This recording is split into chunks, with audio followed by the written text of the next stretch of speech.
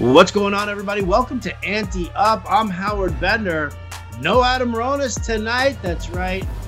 Ronis is in a fantasy baseball draft as we speak, the Greenwich Street Tavern League. So high stakes for him. He's got to focus. He's got to pay attention. So we went to the bullpen, and what do we got in the bullpen here? Nothing but love. Colby Conway, ladies and gentlemen. You guys know him from fantasyalarm.com. He does the spring training pitchers blog. He does baseball. He does football. Does everything for us over there at the podcast too, right? You're you and Greg Jewett do the baseball podcast. Yep. I'm mixed in relief every now and again. It all depends if, Matt Sells is involved, and we're in there every now and again. But yep, a lot of player profiles for the baseball season. We got the keeping tabs on arms here in spring training. There's been a lot. There's been a lot, to say the least, in the spring training thing, from players falling down and hurting elbows. We have players trying to rob home runs and unnecessarily hurting their shoulders. The spring training never seems to, not disappoint. No, it always, I don't know. Last couple of days have definitely been disappointing. No doubt about that, with the injury news that we're getting. And yeah, listen, if you guys have that fantasy baseball draft guide over at Fantasy Alarm, Colby Conway banging on those player profiles, him and Greg Jewett. The work is phenomenal. If you don't have the draft guide, go there. Get it right now. fantasyalarm.com/MLB draft guide. Use the promo code Conway. Get yourself 40% off. I got to tell you, all these player profiles are worth the price of admission right there. And then you get everything else. So what more could you possibly want? So Colby's filling in here. Figured it would be a good time to talk some spring training since he is doing that blog. And I mean, let's get to it here. Where do you want to start? I mean, you want to start with the pitching since you've been doing that blog, or you want to start with the injuries that are making us all bang our heads against the wall? Yeah, we'll start with, I guess we might as well start with the injuries. Let's get the bad out of the way first. I'll kind of just rapid fire here through a couple. The one that really hurts the most is Zach Gallen. That one stinks. A lot of people. He was a very trendy second starter, or if you were going to wait for an ace, he was the guy that a lot of people were leaning on. I believe he hurt his elbow. Actually, it was hitting. So if you want to look for some optimism in that moving forward, it wasn't throwing induced. So, there shouldn't be hopefully any lingering concerns after that. That one definitely hurt. One that hurt as well is the Robbie Ray injury, just falling down and hurting his elbow, because he looked damn good this spring. It's kind of been this thing with Robbie Ray. He does just enough to entice you that you can't quite quit him. And then, once you have him, we get what we've always gotten with Robbie Ray. And it's like, oh, here we go again. I did it again. But this spring, he's looked really good. The strikeouts have been there. The walks have been down, at least for his standards. And he's generating a lot of whiffs. So hopefully this elbow isn't too big of a deal. It seems like he kind of just bumped it. So they're going to take it easy here. And, it's March 24th. There's no need to push him out there. Making one more spring start before, the season, it's not essential for a veteran like him with how many innings he's logged on that left arm of his. But as long as he's good, he's an arm I love to target later in drafts now. He's only getting his ADP is going up a little bit, which kind of stinks because they're catching on to this spring. But I'll tell you what, he's looked damn good this spring. And I'm I said he does just enough to bring you back in. I'm back in on Robbie Ray. I'll buy, especially in the late round. He's practically free. He's getting a little less free, but you can get him for, pennies, maybe even nickels on the dollar. In the middle of your whole description of Robbie Ray, I thought we were all of a sudden talking Byron Buxton again. Yeah, I don't want to say I don't think his upside is quite to the point of where Byron Buxton's is. But if you want to make that parallel, I probably can't deny you on that one. Well, you just said, and for those of you who don't know, in the MLB draft guide, we do player debates, and Colby and I did a debate on Byron Buxton, and it was like that kind of that same thing, man. It was like, you can't quit him. The upside, the promise, you want, and then he never delivers on it. And so you're a very tolerant person, Colby. You're a very patient man, I'm getting, right? That's what they say. That's what they say. And sometimes it's, they say patience is a virtue, and we'll see if it pans out in 2021. I got a good feeling. Your fiance is a very lucky woman because this kind of patience and this kind of tolerance probably goes a long way, especially when you're dealing with like house decorations and stuff like that. Sorry, that's the guy who's been married, with the same broad for like 20 odd years already here. Sorry. I'm just trying to, endow you with some words of wisdom. You better not be so amenable all the time. That's all right. I know where to draw the line, and where, if you only get a couple things where you get to call your shots, you make the most of them. All right. Well, so 5-6 years on Byron Buxton and about 3-4 years here on Robbie Ray. We'll see that. I'll tell you the Zach Gallen news that really bummed me out, dude. So I picked up Gallen for $19 in the Labor NL auction, and that was. I mean, he's my second. He was my number 2 starter. I also have Yu Darvish, right? But with Gallen, like, here's the problem: is that I'm really worried that the first conversation is, oh, he's hurt, and we've got to shut him down for a little while. Right. And that to me is like the first of 3 conversations leading up to he's done for the season. So the first conversation is, oh, we're going to shut him down.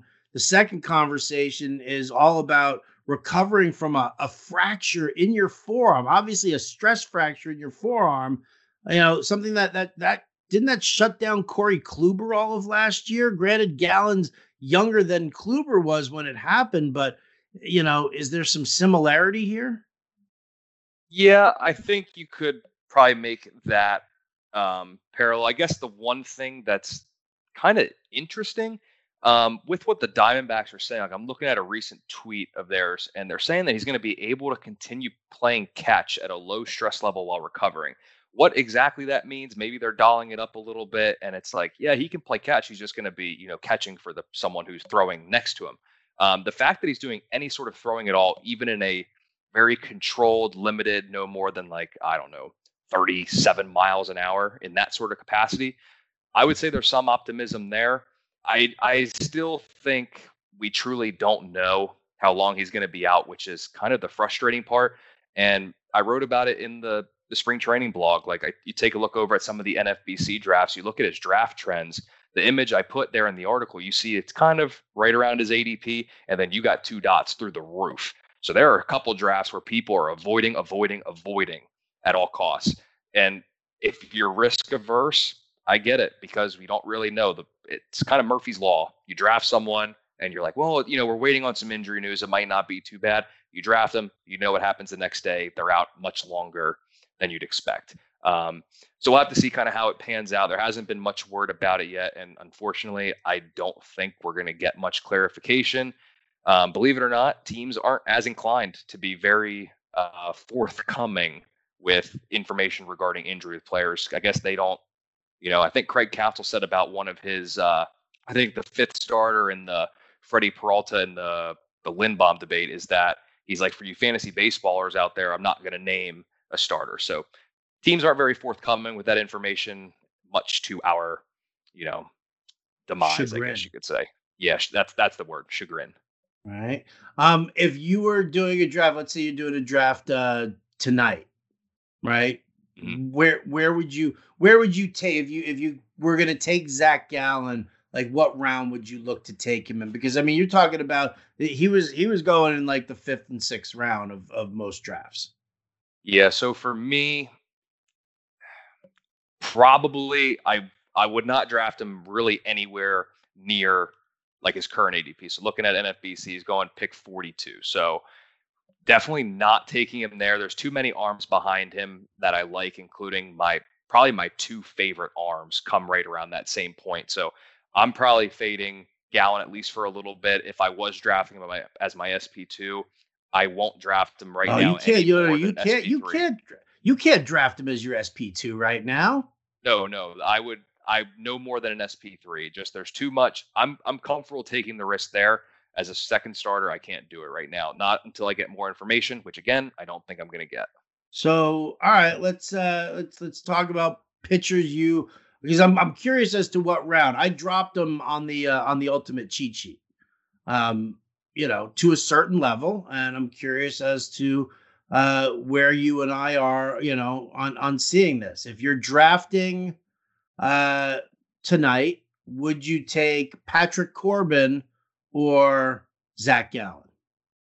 I was drafting tonight, looking at some of the ADPs. To be honest, I'm probably going to go Gallen over Corbin. I do like Corbin to bounce back this season, but what Gallen can do, if healthy, a little bit more. I tend to be a little bit more risk averse or risky with pitchers, so I would take Gallen over Corbin. All right.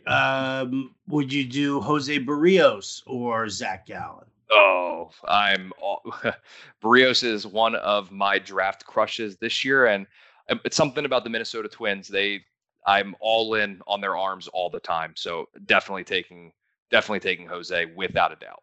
All right. So I have Jose Barrios in the 7th round of the cheat sheet. And that's, listen, he's, it's like right in that, Greinke, Wheeler, Ryu, Hendricks, that whole, kind of thing. Ian Anderson. That's kind of where I'm looking at him.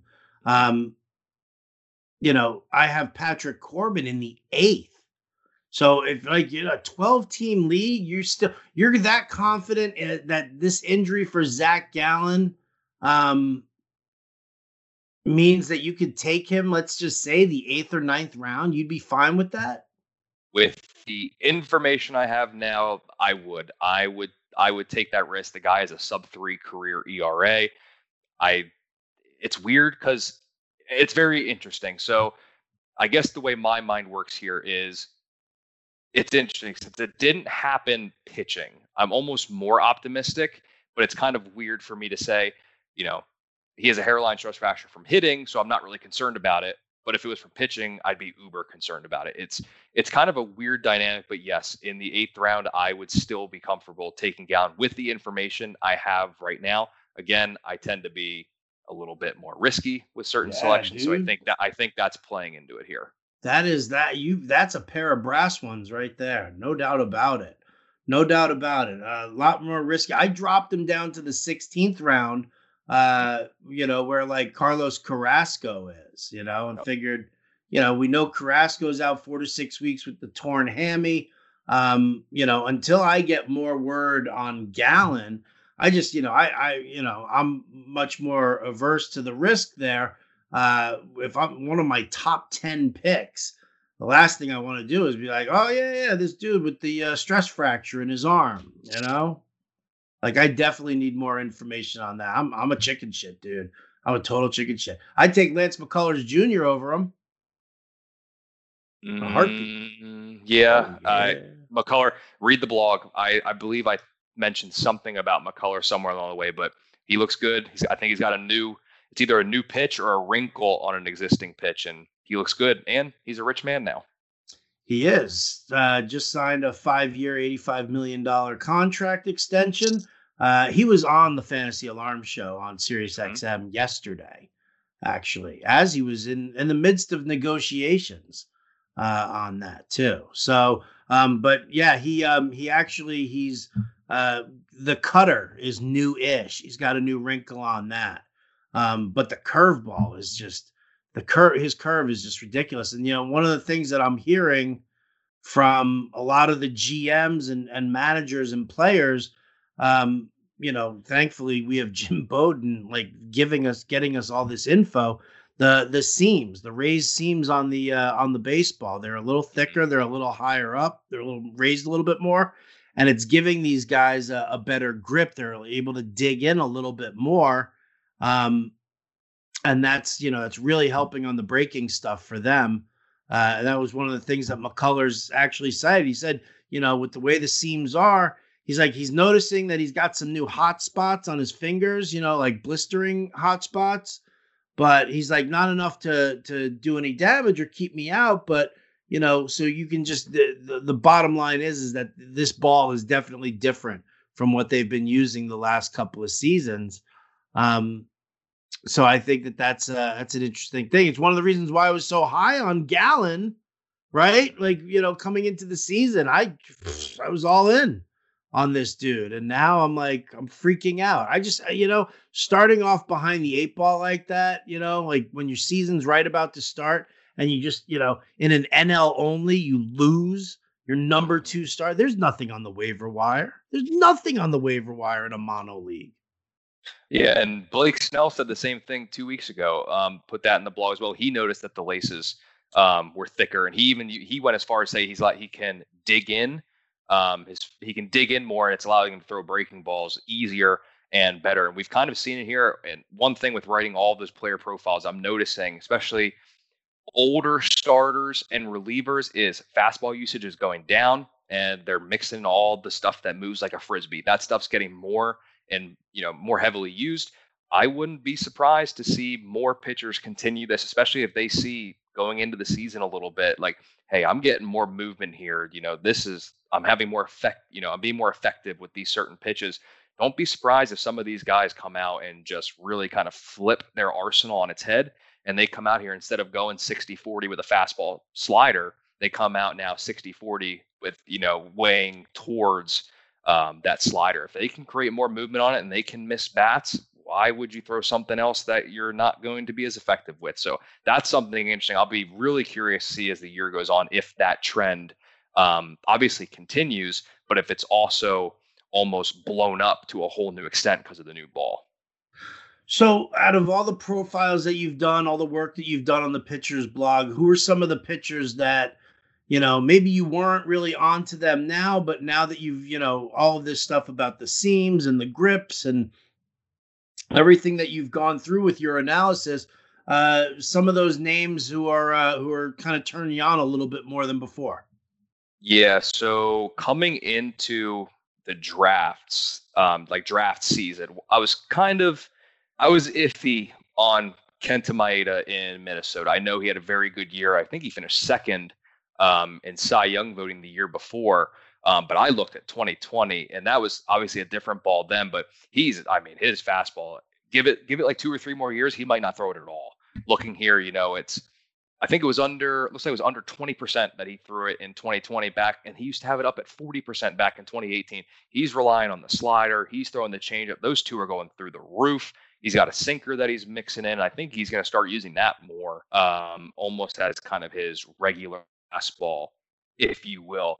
I've become all in on Kenta Maeda. I can see him winning the Cy Young this season.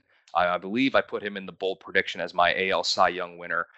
In leagues that I don't get some of the top guys, I'm waiting, and I'm gonna take the risk and make Maeda my fantasy team's ace. He's one I'm bullish on this year, and he kind of follows that. Screw the fastball, I'm throwing the other stuff. Obviously, Clayton Kershaw is doing the same type thing. He's been doing it for a while now. As he's getting a little bit older, he's relying on the other stuff to really kind of carry him through. And then reliever, an interesting thing, and I've been watching this all spring, trying to see if I can figure out what the hell they're going to do. Again, we're going to stay in Minnesota just because it's happened to work out. But this whole Taylor Rogers versus Alex Colomé, you can throw Robles in there if you want, but he'll get maybe a couple save opportunities throughout the year. It's Rogers versus Colomé. Those two are going for it. I'm trying to figure out who's going to get the lion's share of the opportunities. Their ADPs are within like 15 or 20 picks of each other. And when you look at a guy like Rogers, in 2020, he goes sinker slider primarily, and he kind of lost a little bit in terms of swing and miss on both of his pitches, lost some ground ball rates, started allowing more fly balls and such. But I think he's one, we saw it in recent memory where he can be flat out dominant. Now, Colomé has a pretty lengthy track record of being pretty notorious for accruing a lot of saves. Minnesota obviously brought him in, so we'll have to see what they do there. But that's one of the more interesting closer dilemmas for fantasy baseball, other than like other teams where it really doesn't matter who closes for them. Like who closes for the Pittsburgh Pirates? Probably Richard Rodriguez, but he'll be lucky if he gets 3 save opportunities all year. Oh, Rich, poor guy. Come on. I mean, honestly, Pittsburgh's hoping he can get 2 or 3 saves before the deadline because then they can trade him for another prospect we won't hear about. And they'll just continue this never-ending rebuild, which is at least they're trying to sign Ke'Bryan Hayes. Will they do it? Nope. He's probably smart enough to be like, if I just do really well, they'll trade me and I can get the hell out of here. Aw. Yeah, if you're a Pirates fan, I'm sorry, it's rough. Yeah. I mean, listen, they've got to be embarrassed with the team that they're putting on the field right there. It's definitely terrible. It's definitely terrible. But meanwhile, everybody's like, as far as you're, picking off of this team for fantasy purposes, I mean, everybody's all in on Ke'Bryan Hayes. Doesn't matter how crappy the surrounding lineup is. Everybody's, pushing all in on him still. Yeah, he has the makings of a star. He is just, I don't know how to say it other than he's flat out good. He's going to be a guy for them. And you look at it too, like last year, what did we see last year?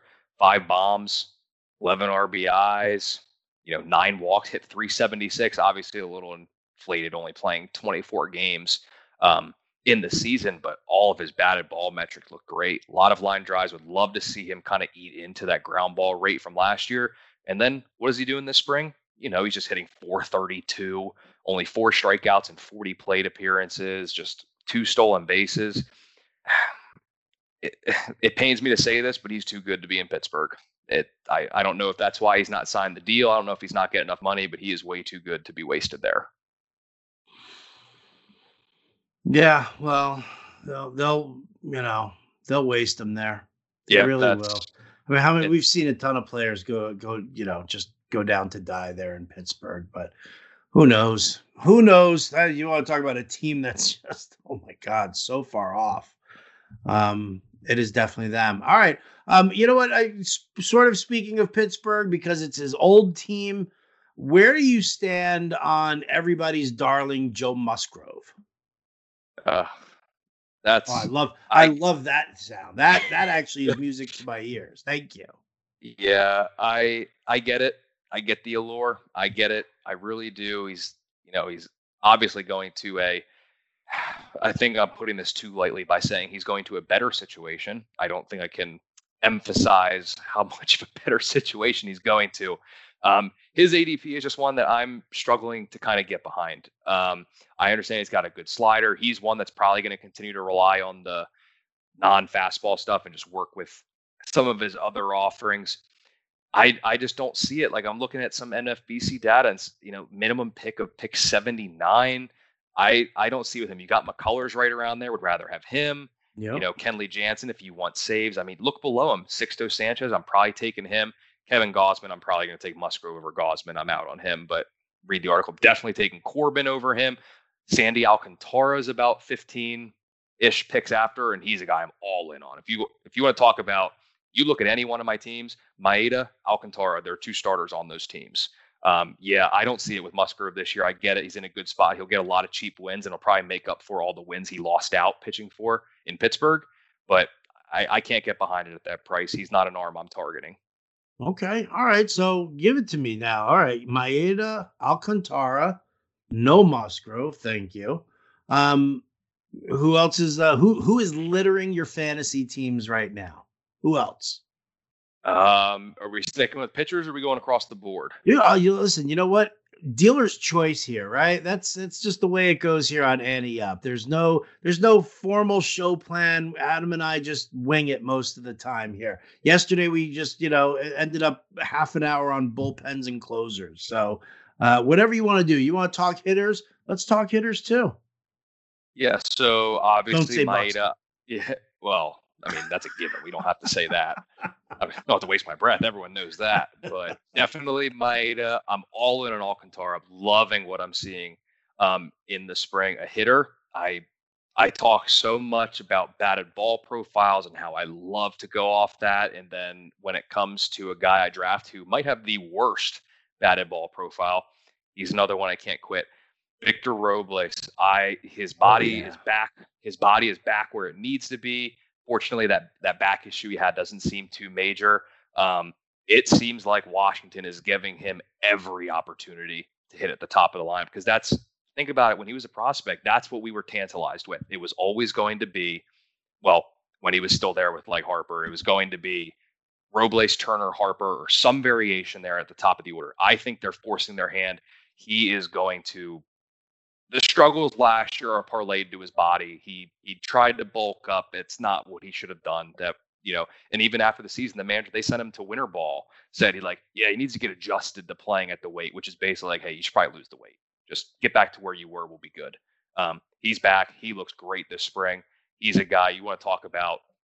2020 guys going outside of the top 130-ish picks, all in on Robles. I'll push him up. I'm happy with it. And then two utility guys I'll even give you here. I usually end up with one or the other, but I like them both. Franmil Reyes and Jorge Soler. Like the power upside there. I think Soler has a chance to get outfield eligibility depending on your league settings.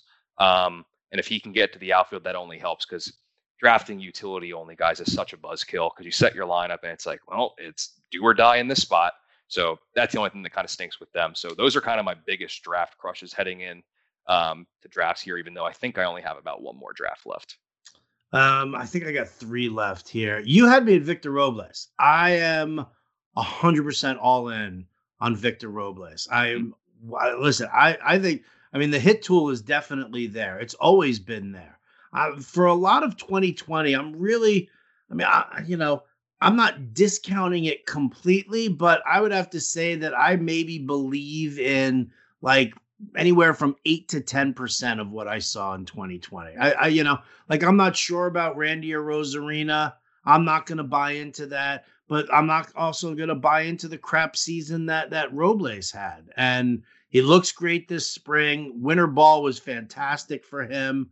And he's hitting on top of that lineup. Like it's going to be, what is it? The batting order for Washington is going to be Robles, then Juan Soto, then Trey Turner, then Josh Bell, right? I mean, you're telling me that Robles is not going to steal a ton of bags at the top of that order? You're telling me that Robles is not going to score a boatload of runs? I love Robles. I like big boy Franmil. He's got to just pay attention to the fucking COVID protocols, dude. Like, why can't, like, what is wrong with you, right? Like, you're feeling me right on this, right? Like, how is it, like, we're almost through it. All you have to do is wear a stupid mask and just,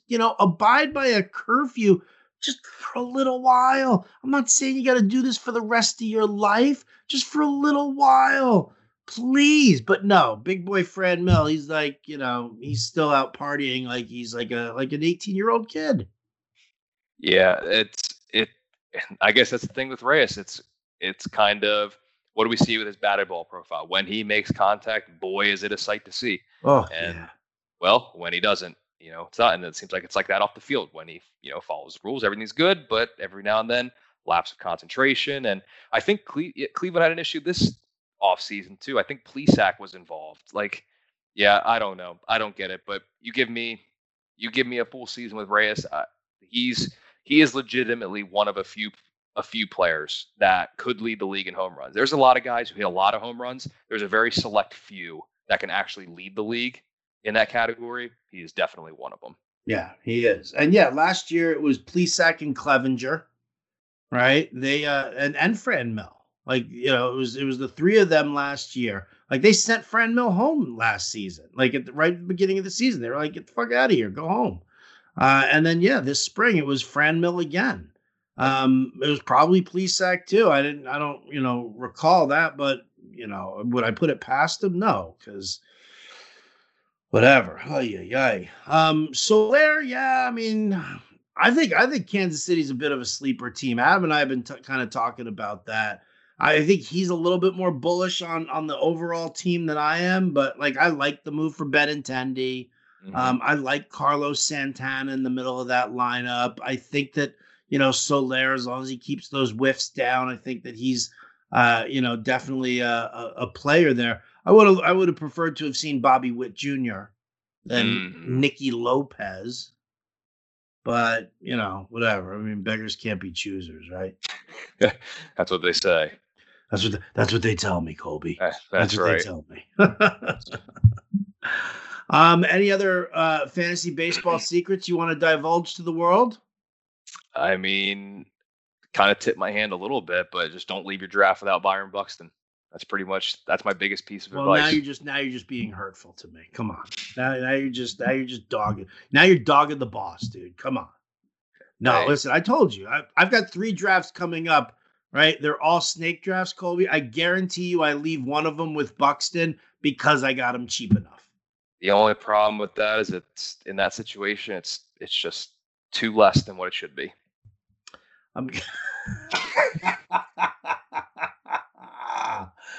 Oh my God. All right.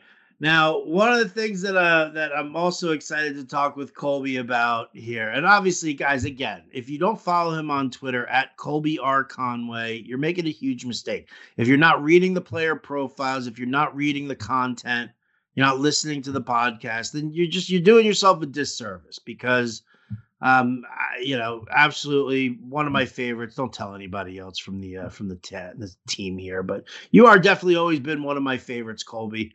And I think the work is absolutely phenomenal. Absolutely phenomenal. First rate. You guys got to check it out for sure.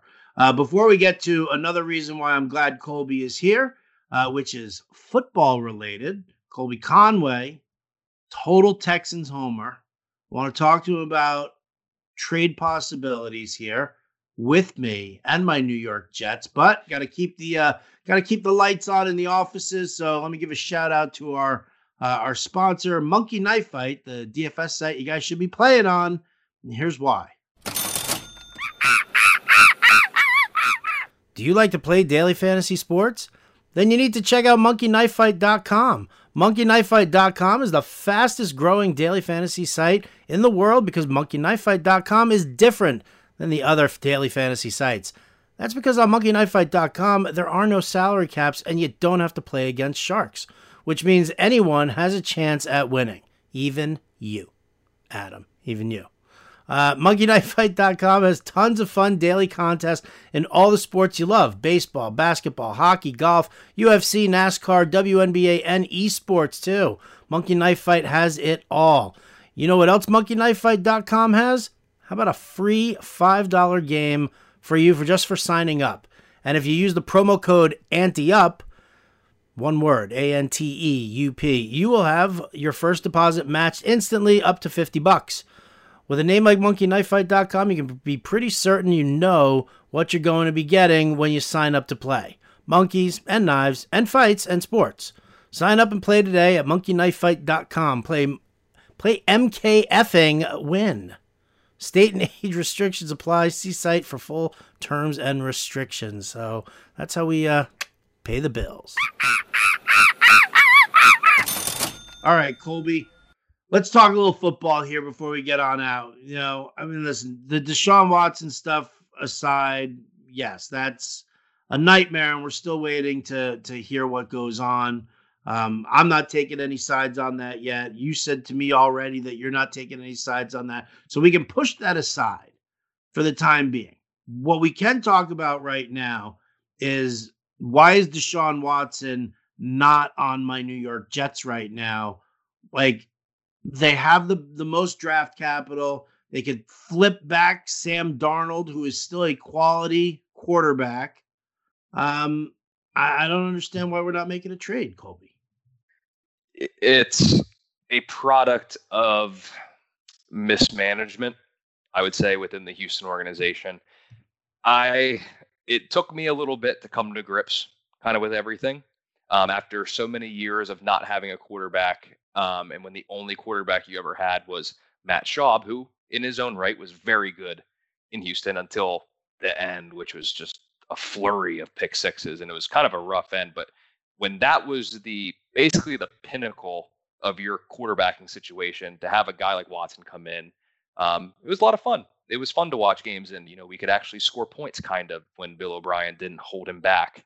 Why they haven't traded him now is mind-boggling. I'm convinced, as one of the biggest fans, I don't believe he ever puts that jersey on again. I'm at that point. I've come to grips with it. They say there's the 7 stages of grief. We're past that. I made my way through them all. Um, why he hasn't been traded yet is very confusing. The Jets have a great situation in which they can trade him to. Watson goes to a big market. They have a coach that he wanted Houston to interview, which Houston couldn't even do that, which is just another issue of Cal McNair being whatever word you want to, whatever word you put there. The Jets make sense. I don't know if Watson wants to play in New York. All the reports come out are that it's San Fran and Denver. Houston just can't do that because you can't trade your top quarterback and get stuck at pick 15 or pick 20 and then have to use assets to move up to go get a guy. It's pretty much Miami or New York that he likely gets traded to. I have a problem with him going to Miami. I know his buddy Will Fuller's there now. The only thing that I don't like about it is the optics, because it basically looks like we are trading our franchise quarterback, or excuse me, our former franchise quarterback, for the first round pick that was supposed to be ours anyway. So we're literally giving up our best asset to get the pick back from that we already gave to the Dolphins and a couple other ones in there. The only way I want him to go to Miami is if you give us a couple first round picks and we have to get Xavier Howard back, just because that's what Houston needs. They need cornerback, because I mean, last year watching them was an absolute disgrace. Like they would throw the ball and Vernon Hargreaves wouldn't even be on the screen. And then if the quarterback overthrew him, Vernon Hargreaves would be 15 yards away celebrating an incompletion like he did anything on the play. So it has to go to New York. We have to take your first round picks and someone else, maybe Quinnen Williams. That would be awesome as a run stuffing D tackle. But honestly, it seems like the Jets, if I'm not mistaken, and you can correct me if I'm wrong, I'm pretty sure that they had a lot of people at, I think it was Trey Lance's workout, and then they were like, quote, sending the farm to go look at Zach Wilson, who's probably going to be the second overall pick.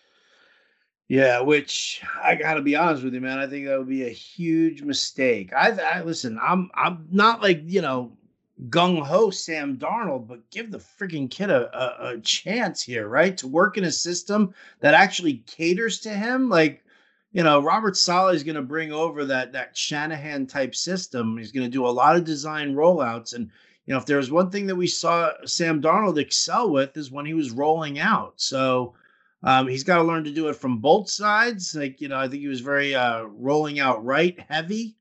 I think it might have been the left. Either way, it was one side more than the other. And, I want to give him a chance. I really do.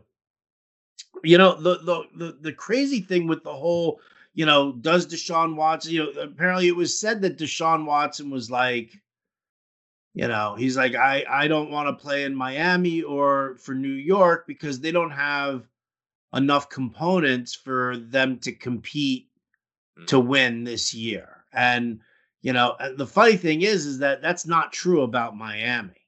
Like, Miami's already got a great defense. They already have good receiving weapons, very good receiving weapons. And they just, they even just, signed, who did they just bring in? They just brought in a wide receiver. They brought in Will Fuller. Yeah. Okay. So they're Will Fuller. So, you've got the weaponry there. Like, and maybe this is the conspiracy theorist in me. See, all right. I don't want anybody to Me Too me or any nonsense like that. Like I said, I'll see the way everything kind of falls in the in court and let that happen.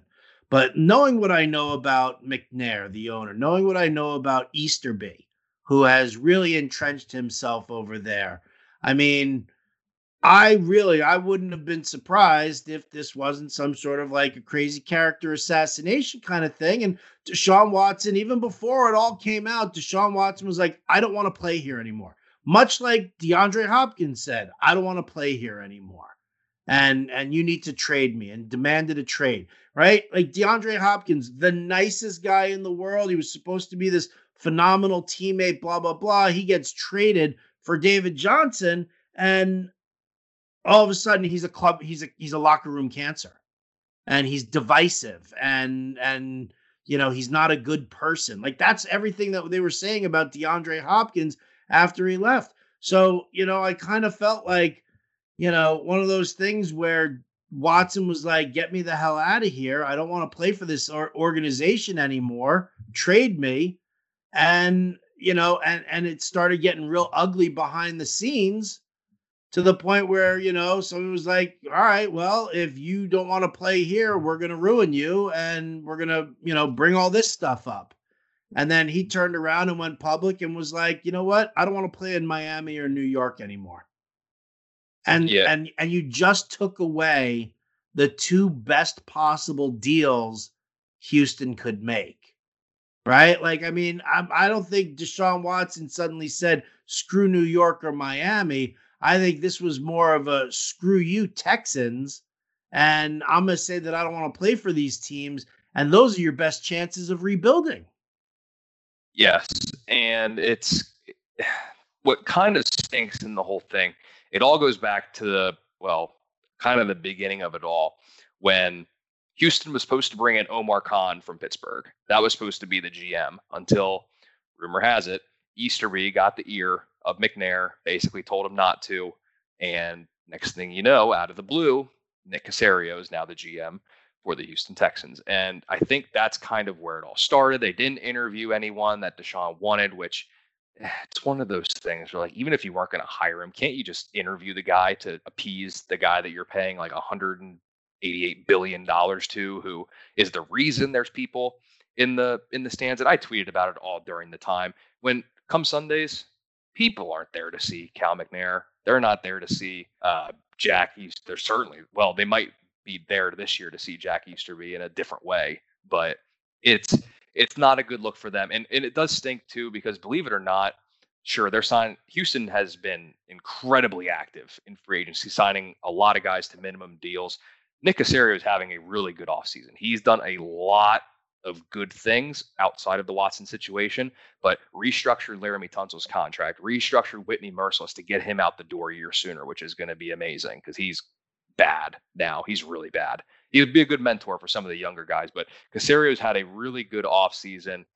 There's a couple head scratchers in there, but at this point, they're trying to do as much of a rebuild as they can quickly. They're signing a lot of people, bringing in a lot of they're bringing in a lot of people to try to compete for jobs. The only thing I'm very confused by is they restructured David Johnson's contract, which is good. They needed to do that. Then they signed Mark Ingram, whatever. You're going to do the 1-2 punch.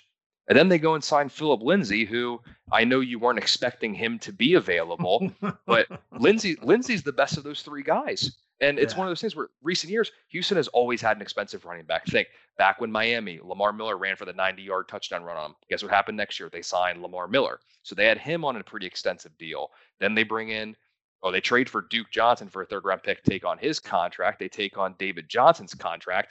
Now they restructure. It's like Houston thinks they have to pay the running back position. You don't have to. Now we have three guys that we're paying, a lump sum of money. And really, Lindsay's the best of the three. And it sucks because we're not going to get to really exploit him for fantasy purposes this year, because there's going to be just enough of David Johnson and just enough of Mark Ingram, because Easterby and McNair have to use David Johnson because they cannot admit they were wrong and that they got swindled for the Hopkins deal.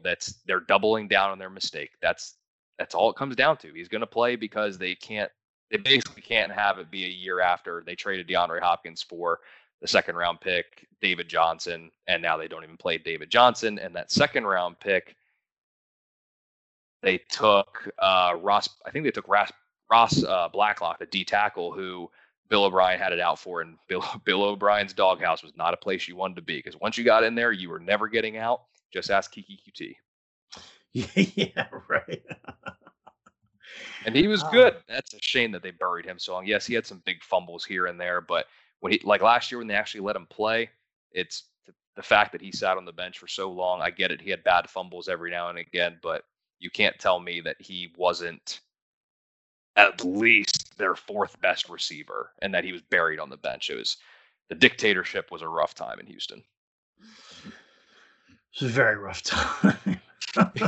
Oh man. But we'll see. Hey, the Jets are making moves. If they send Watson there, you're in a good spot. And the tough thing too with Watson, he doesn't want to go to some of those places. Whoever gets them is going to have to give up so much, so many assets that their future is in turn going to be at least compromised a little bit in terms of bringing Watson in. However, I get it. Denver's a team with a quarterback could be very, very good. A lot of weapons on offense, good enough defense, and they would be fine. Obviously, San Fran, Shanahan can take guys that are relative no names and boost them into stars. So we'll have to see what happens. And I don't think anything's going to happen at least until closer to the draft. And it's teams are still interested in Watson amidst all of this, which I thought there might be some pushback, but it seems like they're still interested. Well, it kind of makes you wonder, right? Well, I mean, first of all, the NFL, I mean, whatever. You know what? Never mind. It just makes you wonder. How about that? Because I'll say this again. I will wait until everything happens, in court. If Deshaun Watson is guilty, he's a scumbag. He's 100% a scumbag, and I won't, make any bones about it. I won't defend him. I won't say anything like that. All I'm saying is right now, this whole guilty before proven innocent does not jibe with me. And if he's not guilty, well, then we've got a whole other conversation to have there. If he is guilty, well, then I hope he, just kind of rots away somewhere. Right? Fair enough. Is that okay, Colby? Am I allowed to say that? Yeah, I think it's fair. There's so many missing pieces in this whole puzzle that who knows when the end's in sight. But yeah, it's the right move. You don't take a stance either way. Just kind of wait and see how the cookie crumbles. That's exactly what we're going to do. And that's going to do it for us here today on the Ante Up podcast. Again, big thanks to Colby Conway for sharing the knowledge for fantasy baseball, some insights with the Texans, all sorts of great stuff here. As always, again, follow him on Twitter at Colby R. Conway, ColbyRconway. What's the R stand for, Colby? Middle name. Yeah, well, really, it stands for your middle name. What's your middle name? Robert Ray. Robbie, your middle name is Robbie Ray? I mean, when you shorten it. It's all coming crystal clear now, sir. Here we go. Here we go. There's a lot of things at play. Colby Robert Ray Conway. You got it. Right? You can put Byron Buxton in parentheses for him over there as well. Yeah, that's at the end of my signature. Yeah, of course it is. Of course it is. Oh, and your pen just got hurt writing his name. Look at that. No, it's sturdy.